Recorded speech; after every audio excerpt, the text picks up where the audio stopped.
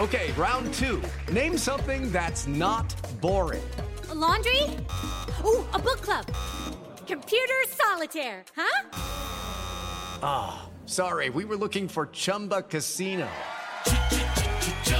That's right, ChumbaCasino.com has over 100 casino-style games. Join today and play for free for your chance to redeem some serious prizes. ChumbaCasino.com. No purchase necessary. Void where prohibited by law. 18 plus. Terms and conditions apply. See website for details. As a longtime foreign correspondent, I've worked in lots of places, but nowhere as important to the world as China. I'm Jane Perlez, former Beijing bureau chief for the New York Times. Join me on my new podcast, Face Off, US versus China, where I'll take you behind the scenes in the tumultuous US-China relationship. Find Face Off wherever you get your podcasts.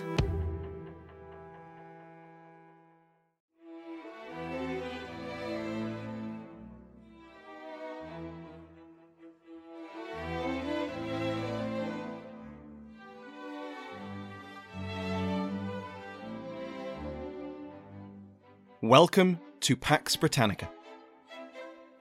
Season 2, Episode 53, The New Model Army.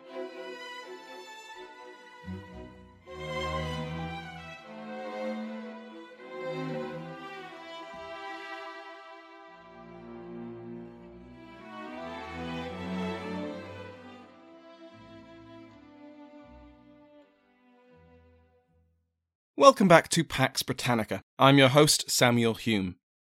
Before we begin today, I'd like to thank my Patreon House of Lords, which has been joined by Joshua Prisman, Earl of Dumfries, and Bo Baron Rydeng.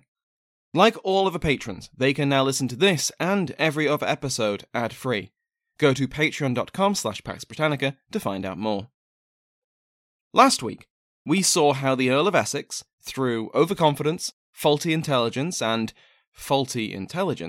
got the main parliamentary field army trapped at the Cornish town of Lostwithiel.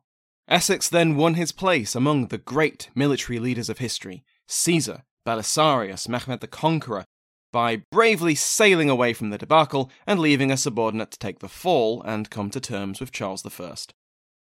The disaster of Lostwithiel was soon followed by the missed opportunity of the Second Battle of Newbury. Essex only receives limited blame for this because he was off sick, but his subordinate commanders, the Earl of Manchester, Sir William Waller, Oliver Cromwell, and the ramshackle executive committee imposed on the army by Parliament, came up with an overcomplicated strategy. Despite being heavily outnumbered, the king and his royalists held off a two-pronged parliamentary assault, surviving with minimal casualties until they escaped the net in the night. Accusations were flying. Accusations of treachery, of incompetence, of not fighting to win, of aiming for a place in the post-war government. Parliament was winning this war. Marston Moor had assured the conquest of the north, and the Royalists were now restricted to the English southwest, Midlands, and most of Wales. But the king was still fighting, and if these divisions within parliamentary ranks weren't dealt with, Charles could one day march triumphantly through the streets of London and have all their heads on spikes. Something had to change. After the Second Battle of Newbury, the two sides prepared to stand down for winter. After Newbury II and Lostwithiel, the Royalists were reinvigorated. Things were still looking bad for the king. Parliament controlled 2/3 of England, about 1/3 of Wales, and most of the major cities and ports, but the king was still determined to win an outright victory. Prince Rupert, despite Marston Moor, still enjoyed his uncle's support, and he was appointed Lord General of his armies. His brother Maurice and Lord Goring were both moved to the Welsh and Western armies respectively. With those changes, the king put his army into winter quarters and maybe clapped his hands in a job well done kind of way. He'd reorganised his military, ready for the next campaign season, and such was the centralised state of the royalist military that he could have done all of this with a few letters and stamps of the Great Seal. Across the lines, Parliament also reorganised their forces, but it was a far more involved process than it had been for Charles. Where the Royalists had a unified command structure with the undeniable authority of the king at its top, Parliament was, well, it was Parliament. Parliament's chain of command was less of a chain and more a tangled mess of frayed rope. Essex was overall commander, but his subordinates had far more individual autonomy, with a tendency to take orders from Essex or from Parliament as suggestions. Manchester certainly did so, which we can see in his relaxed march south after Marston Moor. To justify his cautious approach to the war, Manchester famously told the frustrated Cromwell that, quote, "If we beat the king 99 times, yet he is king still, and so will his posterity be after him. But if the king beats us once, we shall all be hanged, and our posterity will be made slaves." This was not a good enough excuse for Cromwell. Adding to these issues was the reliance on the county militias and the trained bands of the towns. With some exceptions, these soldiers were reluctant to travel far from their homes, were unwilling to accept the conditions and discipline which some among the parliamentary leadership, Cromwell especially, believed was necessary to win the war. That was just in the purely military hierarchy. Because if there's one thing Parliament loves, it's committees. The overall parliamentary executive was the Committee of Both Kingdoms, which had replaced the Committee of Safety. But on top of this, MPs and Lords sat on multiple overlapping committees which oversaw supplies, discipline, training, recruitment, procurement, and even, such as at Newbury too, military commands. These committees, and the men who controlled them, jostled for influence, for resources, for power, to grant these to their allies or deprive them from their rivals. It was a mess. And that's before you get into factions, but more on that later. After Newbury too, the House of Commons summoned their commanders to London to explain what the hell just happened. Cromwell and Waller rushed back to the capital. They'd previously complained to Parliament about the conduct of Essex and Manchester. Waller had been doing just that, as Essex obliviously ran headfirst into the Cornish trap, and now their failures had become too much to bear. Waller and Essex had serious personal differences, and their rivalry had only grown as the war had gone on, with Waller's successes and Essex's failures. And we've seen how their dispute had repeatedly hurt Parliament's war effort. For Cromwell and Manchester, their relationship had similarly crashed on the rocks of war, and Cromwell openly disagreed with his superior's cautious approach to the conflict. But especially clear is that the divisions within the Eastern Association Army owed plenty to religious differences. Manchester was a full-throated supporter of the Scottish Alliance, and the Eastern Association Army was joined by Major General Crawford, a Covenanter general with very clear opinions of independency. Cromwell viewed the strict uniformity of Scottish Presbyterianism as little better than Laudianism. Both persecuted dissident beliefs. If they won this war, and as far as Cromwell was concerned, if the same incompetent men stayed in office, that was a big if, then what would they win? What were they fighting for? They'd simply swap one rigid system of spiritual conformity with another. But those had been the terms of the Scottish Alliance, and the Solemn League and Covenant was very clear that any incendiary who threatened this should be considered a traitor. Keep that in mind. On the 25th of November, Cromwell and Waller presented their cases to Parliament. Waller repeated his earlier claims against Essex, only now, after Lostwithiel and Newbury too, his complaints received more eager ears.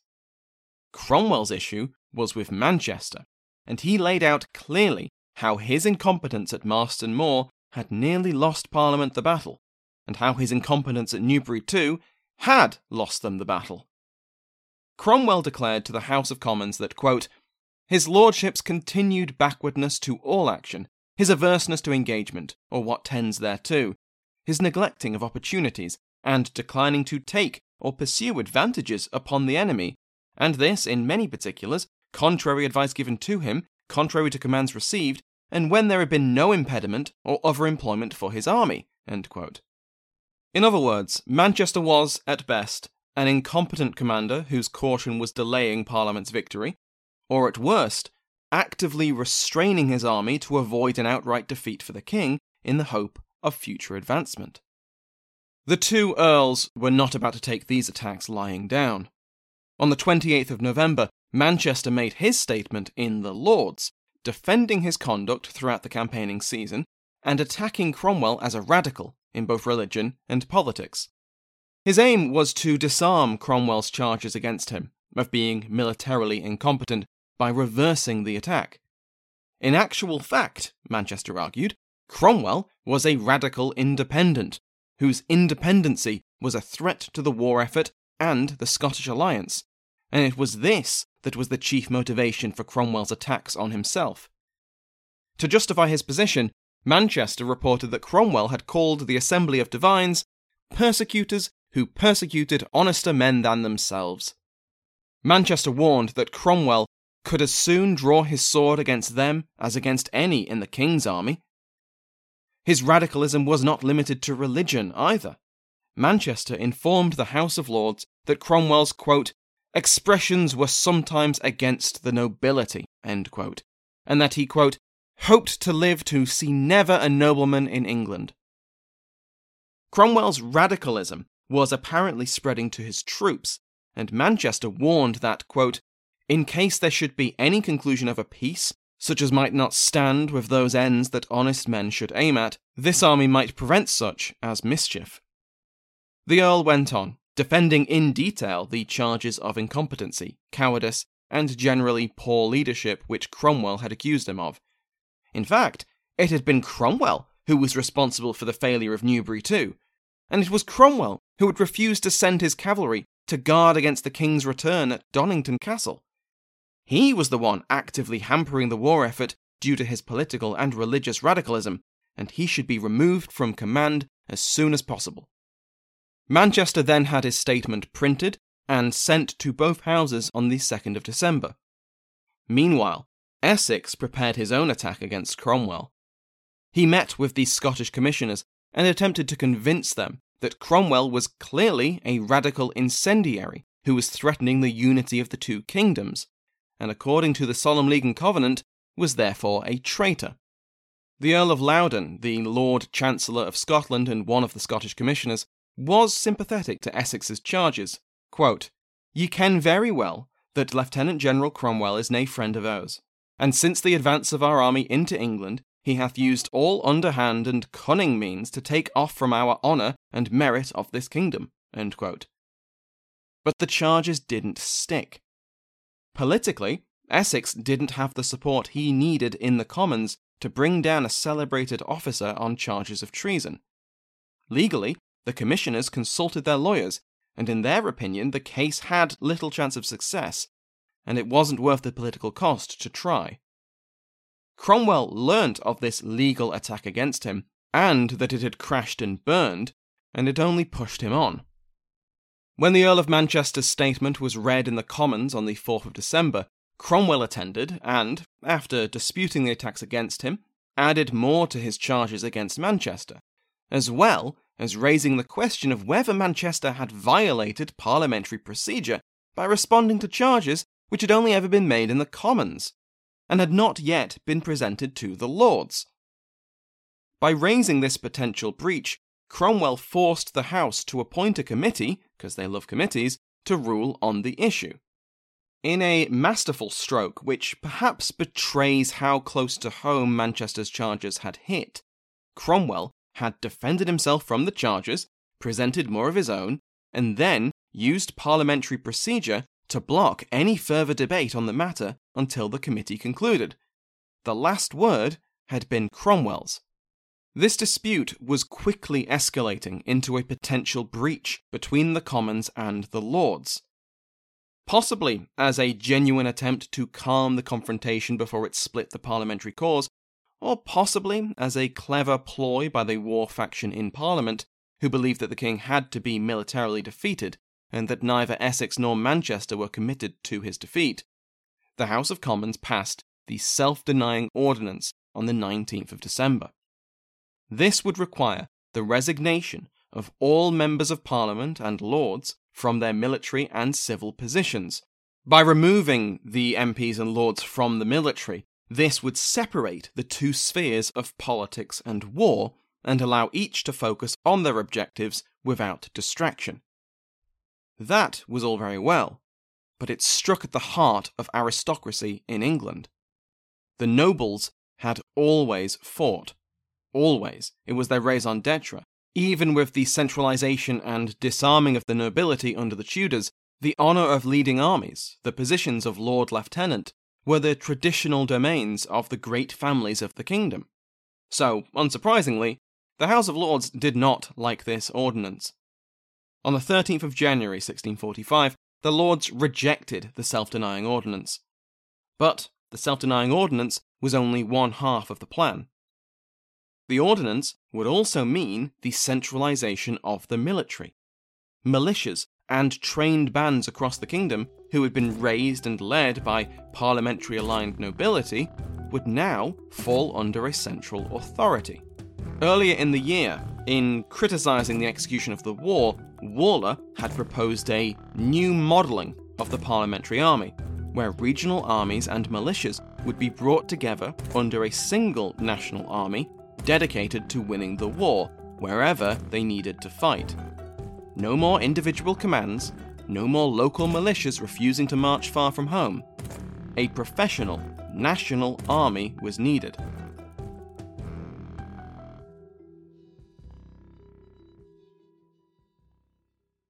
Game of Thrones and A Song of Ice and Fire author George R. Martin has been inspired by a variety of writers, from Shakespeare to Tolkien to Lovecraft, but an influence on him that's arguably even greater is real-world history. The conflict between the Starks and Lannisters has a lot in common with the Wars of the Roses that began with the Yorks and Lancasters, for example. HBO is premiering House of the Dragon Season 1. Set 200 years before Game of Thrones, it features a civil war reminiscent of the Anarchy, which came to the UK when King Henry I died without a living son. History of Westeros podcast has been obsessively putting out episodes on this and all sorts of related topics for 10 years now. Books and shows. All of it. Sometimes with prepared discussions, sometimes with a script, sometimes with both. We have interviews with the people most involved, like George R. R. Martin himself and showrunner Ryan Condal. George has said he designed his books to be read over and over. So, we have. You can find us on any podcast or video platform. That's right. Check out History of Westeros podcast wherever you listen to podcasts or wherever you watch videos. Step into the world of power, loyalty, and luck. I'm gonna make him an offer he can't refuse. With family, cannolis, and spins mean everything. Now, you wanna get mixed up in the family business. Introducing The Godfather at ChumbaCasino.com. Test your luck in the shadowy world of The Godfather slot. Someday, I will call upon you to do a service for me. Play The Godfather, now at ChumbaCasino.com. Welcome to the family. No purchase necessary. VGW Group. Void where prohibited by law. 18+. Terms and conditions apply. Was the Sphinx 10,000 years old? Were there serial killers in ancient Greece and Rome? What were the lives of transgender, intersex, and non-binary people like in the ancient world? We're Jen. And Jenny. From Ancient History Fangirl. We tell you true stories and tall tales of the ancient world. Sometimes we do it tipsy. Sometimes we have amazing guests on our show. Historians like Barry Strauss, podcasters like Liv Albert, Mike Duncan, and authors like Joanne Harris and Ben Aronovich. We take you to the top of Hadrian's Wall to watch the Roman Empire fall at the end of the world. We walk the catacombs beneath the Temple of the Feathered Serpent under Teotihuacan. We walk the sacred spirals of the Nazca Lines in search of ancient secrets. And we explore mythology from ancient cultures around the world. Come find us at ancienthistoryfangirl.com or wherever you get your podcasts. On New Year's Eve 1644, Parliament voted to form a new army of 16,000 infantry, with 2/3 musketeers and a last third pikemen, 8,000 cavalry, and 1,500 dragoons. Though after the stern realities of men and money took their toll, it was 14,000 infantry and 6,000 cavalry instead. Still a significant force. It would be made up by merging the armies of Essex, Manchester, and Waller into a single army. At this point, there were several other parliamentarian armies totaling around 60 to 70,000 men, who would gradually, over the years, merge with this new force. The question was, who would lead this army? This new model of army? Whether or not the Lords approved the self-denying ordinance, Essex was out of the running. He was too controversial, too tepid, and he'd already been given command of multiple armies already. Even as the Lords disputed the new model ordinance, the Commons appointed the young, experienced, and successful Sir Thomas Fairfax.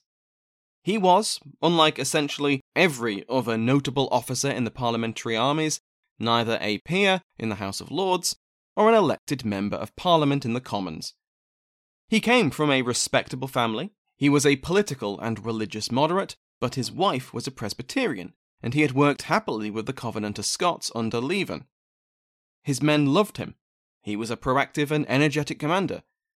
But he was also able to take orders, and appeared to have little political ambition of his own. To put it simply, he was the perfect choice to lead this new model army, to ignore the factions and egos, and to win this war. His infantry commander was another officer we've met before, Sir Philip Skippen, the lucky guy left holding the bag at Lostwithiel while Essex rode away to safety. He was, like Fairfax, a moderate, with military skill and experience. He would command the infantry. Now, you might be wondering, if Fairfax is in overall command and Skippen commanded the infantry, who was going to lead the cavalry? If only there was an accomplished cavalry officer who was just as determined to win the war as Fairfax and Skippen. If only. Oh well. The position of Lieutenant General of Horse was clearly earmarked for Oliver Cromwell, but his attacks on Manchester and Essex, and his criticism of Presbyterianism and his clear preference for independency, made him temporarily toxic to the House of Lords and to a decent portion of the Commons. Plus, he was an MP, and the self-denying ordinance would require his own self-denial. All of this, the self-denying ordinance, the establishment of the new model army, the appointment of Fairfax and Skippen to its command, had been rejected by the Lords. They wanted Manchester to be the overall commander. Again, Essex had burnt his bridges, and they were holding out for this. The Commons committees which were investigating Manchester laid out their case on the 15th of January, and the Lords Committee to investigate Cromwell had violated parliamentary privilege.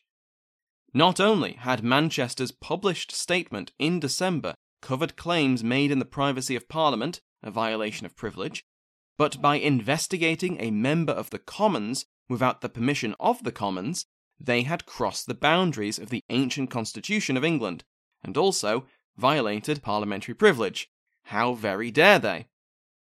On the 15th of February, the Lords backed down over the new model ordinance, and the army was officially created, though Fairfax had already started mustering the army by this point.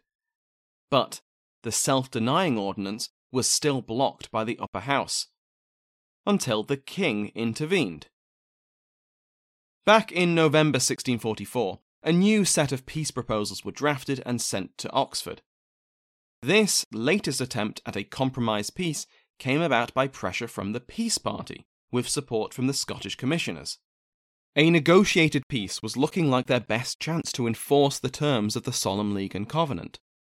If the war continued, and the king won, they'd be lucky to keep their heads, never mind complete the reformation of the English Church. If the war continued, and Parliament decisively won, the growing influence of the independents might mean a peace contrary to the Solemn League and Covenant. But if the king could be brought to the table, and a favourable compromise achieved, it would sway the moderates who were neither party of Presbyterian or independent, or peace or war. Peace was a convincing reason to overlook any elements the middle group disliked. The negotiations opened at Uxbridge on the 29th of January 1645, so during the parliamentary crisis over the new model army, the self-denying ordinance, and the Cromwell-Manchester controversy. The Duke of Richmond led the Royalists at this conference, the Earl of Northumberland the Parliamentarians, and the Earl of Loudoun the Scottish Covenanters. For a faction that truly desired peace, They clearly hadn't learnt anything from their previous attempts at negotiation. The opening demands were completely unacceptable to Charles, and surely they must have known that. The Solemn League and Covenant would be sworn by everyone in the kingdom, from the king down. Episcopacy in all three kingdoms would be abolished. The parliaments of England and Scotland would command the English and Scottish military, and they would take the lead in the continuing war in Ireland. And another royal prerogative would be stripped away. The monarch's foreign policy would require the consent and supervision of both parliaments. Charles would have been, let's say, resistant to these proposals in the best of circumstances, and neither the English Parliament nor the Covenanters were in the best of circumstances. We've just seen the disaster at Lostwithiel and the king's success at Newbury too. At this time, Montrose was in the middle of his year of victories. The Battle of Inverlochy, the great humbling of the Marquess of Argyll, the effective leader of Covenanted Scotland, took place just days after the conference met, and news of the Royalist victory stiffened the king's resolve. He was confident that he could still win this war, or at least force a compromise that was not a complete surrender. Plus, Charles was well aware that his enemies were divided. Why abandon the cause now, when things seemed to be going his way? The talks stalled out, and on the 22nd of February, they were abandoned. This finally broke the deadlock in Parliament. The failure of the Uxbridge Treaty was a failure for the Presbyterian peace faction, and continuing the war, winning the war, seemed the only way forward. It took another month of negotiation, and a redrafting of the ordinance to allow officers to be reappointed after they resigned. But on the 3rd of April, the self-denying ordinance was formally passed by both Houses of Parliament. The ordinance allowed a 40-day grace period, but once that passed, the roster of parliamentary officers dramatically changed. Manchester and Essex were gone, of course, but so was the Earl of Warwick, the Lord High Admiral, as well as Sir William the Conqueror Waller, and Oliver Cromwell. Now secure in his position, Lord General Sir Thomas Fairfax continued his preparations to actually win this war. To Parliament, he sent a list of the officers he intended to appoint to his new model army, and the House of Commons debated but ultimately approved the vast majority. The Lords, still smarting over their defeat, meddled with a third of the list, either rejecting or reassigning many of them. But the requirements of the war effort and the start of the campaigning season forced their submission. Elsewhere, there was a war going on. Royalist Sir Marmaduke Langdale, whose amazing name I've criminally underused, went on a streak of victories.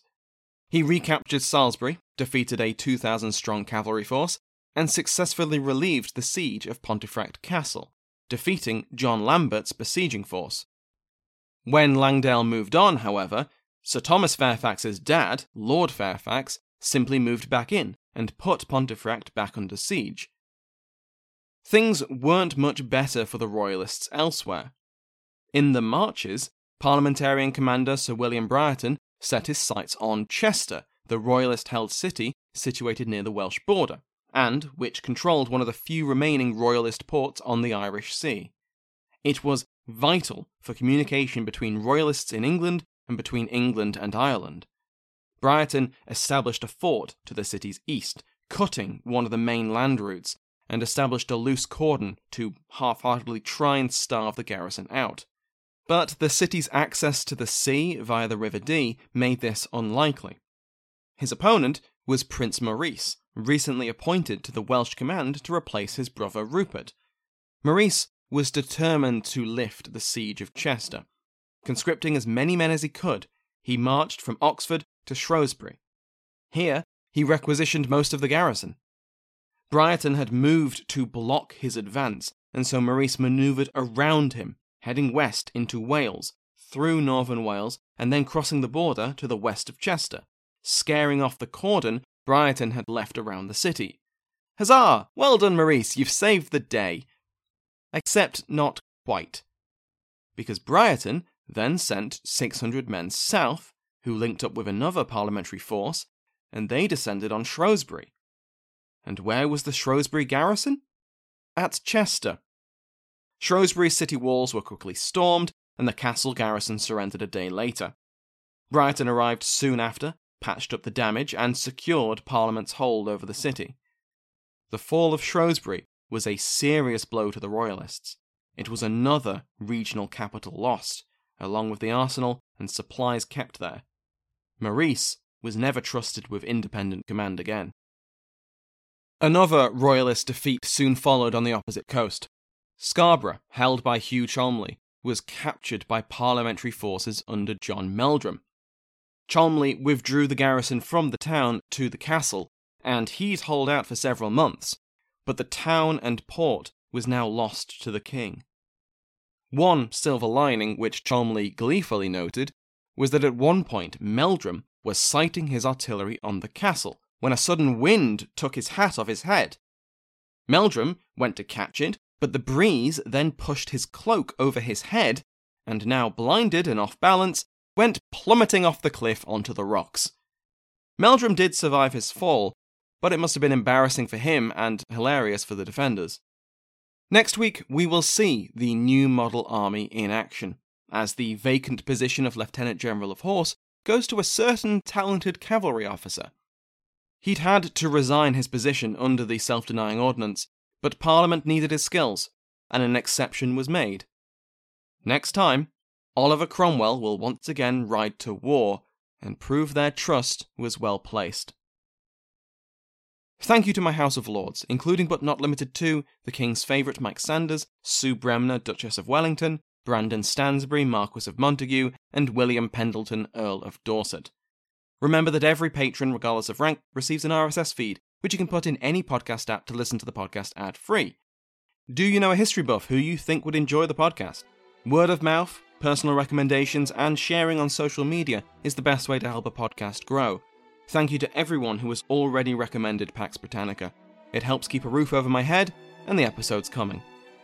Remember to give the History of Westeros a listen if you haven't already. Thank you to Sounds Like an Earful for the interval music in today's episode, to my entire House of Lords, and to you for listening.